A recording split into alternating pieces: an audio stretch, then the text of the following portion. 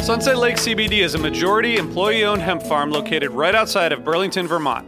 Before they started growing hemp, Sunset Lake Farms produced cream for Ben & Jerry's. Sunset Lake CBD doesn't use any pesticides or herbicides to grow any of its hemp plants, and they use organic fertilizer and other sustainable farming techniques to ensure the long-term health of the soil and to minimize their carbon footprint. So like all of us, my days are really stressful. By the end of the night, my kids are in bed, I'm taking a minute to chill, but I'm still unwinding. I recently started using the Relax gummies infused with CBD isolate, reishi mushroom extract, and ashwagandha root extract. I'm really glad I tried these because they really helped me get ready for a good night of sleep, and I really think I sleep better, so I'd highly recommend it. Check out Sunset Lake CBD today at sunsetlakecbd.com and use the code UNDERMINE for 20% off your order. That's sunsetlakecbd.com and use the code UNDERMINE for 20% off your order. Farmer-owned, Vermont-grown, Sunset Lake CBD. Hey everyone, it's Cam Hurt, host of the Best Show Ever podcast, and we have got a second season coming out very soon that I am very excited about. We've got some very cool special guests, including musical acts that we all love, like Karina Reichman, Daniel Donato, Jake Brownstein from Eggy, Rick and Peter from Goose, and many more. Tune in for new episodes dropping on Osiris Media March 5th on the Best Show Ever podcast. Well, it's finally here. The highly anticipated limited edition Smartwool and Grateful Dead collection has finally dropped exclusively at smartwool.com. You may know Smartwool as the go-to brand for all things merino wool, from socks to base layers. Smartwool has been keeping people comfortable outside for decades with some of the softest and ethically sourced merino wool out there. Well, Smartwool's limited edition collection and collaboration with the Grateful Dead is back by popular demand right in time for the holidays. From t-shirts and hoodies to beanies and socks, now you can have the next level comfort of Smartwool with all your favorite iconic Grateful Dead designs. Shop the drop exclusively at smartwool.com and get it before it's gone for good. Gone for good. That's Smartwool, SMARTWOOL.com.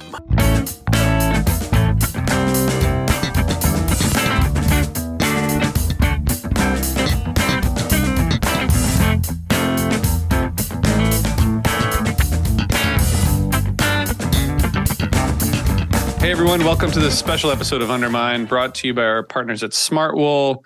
Check out the Smartwool Grateful Dead collection at smartwool.com. This is our final bonus episode. We've had a lot of fun doing these, and we're going to continue the conversation about Phish comfort songs. And Benji, do you want to kick us off today? Sure. I had to think about the second one. The first one that I chose on the last episode was Momo Dance. And there was a good long story for that. For the second one, I made a list of a lot of these songs are comforting to me because there's kind of like the soundtrack of our lives, right? So there's Waiting in the Velvet Sea, Bug, Sense and Subtle Sounds is a really good one. I was going to pick Mercury for a moment because Mercury, but I realized we need to make a distinction. It's not really a comfort song. It's a catharsis song. Mercury has a lot of rough edges. And yeah, totally. And it's Poison too, but it's a catharsis song, not more than a comfort song. And then Life Beyond the Dream also came into my mind. It really does. That song it really moves me. It reaches into my insides with a message of comfort. And in a strange way, and I just figured this out when Trey sings "Don't Give Up Hope, Keep Dreaming." In my mind, I think I'm hearing my dead mother's voice telling me that, don't give up hope, keep dreaming. So that's enormously comforting, if not a little creepy, but and maybe painful. And it's part of Trey's departed, Ghost of the Forest funeral song cycle. So I'm gonna pivot. I think my official pick of all the Phish comfort songs, and like I said, there's many. My official pick is gonna be All of These Dreams, and the reason for that is the music. I'm glad you like that, Tom. The reason I pick it is the music for it sounds like it matches the lyrics. It sounds like this whimsical escape into the woods as a child, where you happen upon this waterfall and the forest creatures tell you, look, there's dangers here in the forest, but don't worry, everything's going to be all right. and dreams do come true, and so what's not comforting about that? It's eternally optimistic, and it's like a blanket that just wraps itself around you every time. They don't play it nearly enough, but it's a comfort song. It's Phish's Ripple. Someone told me that it's like that's an enormous compliment. No, but I was celebrating because I thought when you said pivot, you pivoted away from songs, because I wrote your first comfort song. All the ones in contention I had also written, and then you came up with a Trey one, which I had nothing to do with. And I was like, that's the pivot. He's going to choose one that I didn't write. And then I came back to one of mine. Yeah. Totally. So I'm very happy. Were you in the forest when you wrote all of these dreams, or thinking about it? I mean, because to me, the music it's so comforting, and the forest isn't necessarily comforting to me. I'm scared by the forest often, It pays to treat the forest with respect, especially at night. That's right. Yeah, that's right. Yeah. But then there's the idea that around any corner, besides danger, around any corner, it should be, your wildest dreams. A beautiful fountain. Yes. Yeah, that's right. And so I keep looking for it. That's so great. Thanks for that, Benji. That was good. That was very insightful of you. Comforting is the word you're looking for. And comforting to me, and I hope for you. Tom, where are you going when you need more Phish comfort? Where am I going? Well, I was going to say waste, but I'm not going to. I'm going to say shade. But let me explain why. So waste is as close to a love song maybe as I've written. And I kind of steer. It was a thing that I had like with songwriting that I'm going to never write one. I don't know why, or never use the word love in a song. And Trey doesn't have that kind of aversion, or he did back when we used to write songs, but he's changed a bit. But also he also was had a more mature way of looking at it. Like, don't make rules about songwriting is his rule. And so together we wrote this, and I had the basic idea, but he and I then worked and reworked these lyrics. We were sitting in the Cayman Islands in our resort room near the ocean, and I remember watching the sun go down, and we sat into the night until we got it right, and we knew we had something. And it's definitely a comforting song, as many will attest, because it's the one that people come up to me, and RJ, you've been next to me when they do it. They come up and they say that that's the song that they chose, and they thank me for writing Waste for their wedding song. And by the way, that's a huge that's like one of the best compliments. Think about the wedding ceremony, and all the families and the moms and the dads and the first dance. And it's crazy that they're doing that to my words. But so Trey and I, years later, took that energy and applied it to the song Shade.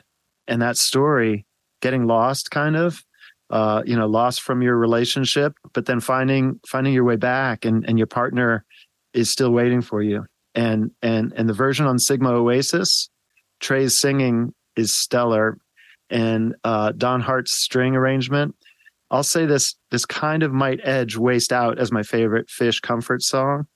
And Trey once said, Shade is Waste all grown up. And now that I'm all grown up, I guess it makes sense. It's great. I've sent Tom videos of my son who's 5 singing along to Shade, and he sings. He really only sings the I only like the shade when you're blocking the light, but it's still pretty awesome, and it's great to have these these memorable lines that anchor a song that's really meaningful. It's a great song. Tom, you mentioned at weddings and having Waste being played at weddings. I was recently, just 2 weeks ago, at a friend's wedding where they had a string section play obviously instrumental version of Farmhouse. And Farmhouse, besides the fear of cluster flies, Farmhouse is also a very comforting song to me. Awesome. That's great. Yeah. That's great. I agree. Well, mine's like a little bit of a curveball, if you will. I don't know why, but for me, Runaway Jim is like a serious comfort song. And partially it's because when I started collecting tapes, in the 93, 94, I was getting all these 92, 93 shows, with Runaway Jim openers. And first of all, it's like I think it's the best Phish opener. Like if you know, and it rarely happens anymore, but if you get a Runaway Jim opener, it's just a great way to kick off a set. But the little like quiet part in between the verse and the chorus, and then when they go back to the verse, right, where it's just like a little quiet, and it used to be like that was extended for like a couple minutes, and that to me is like it just sounds like Phish. Like that's what Phish sounds like to me. Yeah, and it just like, and then they bring it back, and it's huge and beautiful. It's just one of my favorite songs, and I don't know. It's weird that came to mind, because I don't know that it's like particularly lyrically. I would say that it's it doesn't make me like think of my my dog or anything. It's just I'm yelling "Runaway Jim" a bunch of times, but there's something like extremely comforting about the music that every time I hear it, I fucking love that song. It's your security blanket. And the blanket's made out of Smartwool. And also, it's a take your seats, type of moment, because it's such a great opener. And when I first started seeing Phish, I think I've trained my ears or vice versa, so that when I hear the first notes of Runaway Jim, I start thinking about taking my seats and making sure that everything, I'm strapping in my seatbelt for the show. Here we go, off to the races. Yeah. So there's something comforting about that.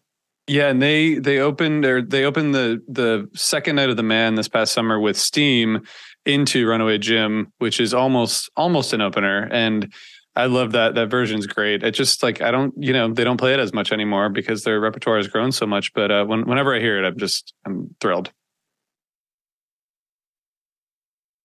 Guys, what? Well, never mind. I was going to ask. I was going to open up a whole nother conversation, but I'm not going to do it. We've accomplished our task here. Are there any Phish songs that you find not comforting? That's my last question. Carini. Yeah. Big black furry creatures from Mars. Yes. There you go. And I could, when they asked why did I try to kill you, I could interject with 1,000 different non sequiturs. I do want to thank Smartwool for being such an awesome sponsor of ours for this season. Thanks, Smartwool, and for keeping us warm. Yeah, thank you. Yeah, that's all right. That's gonna do it. Those are our bonus episodes. This has been fun, guys. Thank you, and thanks to Smartwool. All right. We'll see y'all soon.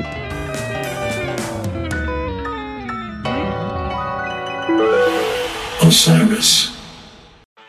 Bowie, Dylan, Marley. You've heard the names and maybe you've heard their songs, but what about the stories behind the records that made titans of music like these so universally loved and important? Join me, Josh Adam Myers, host of The 500, as each week I go through a different album from Rolling Stone magazine's 500 Greatest Albums list from 2012 with an incredible lineup of comedians, actors, and musicians talking about how the music has impacted their lives. New episodes of The 500 come out every Wednesday. Listen now wherever you get your podcasts.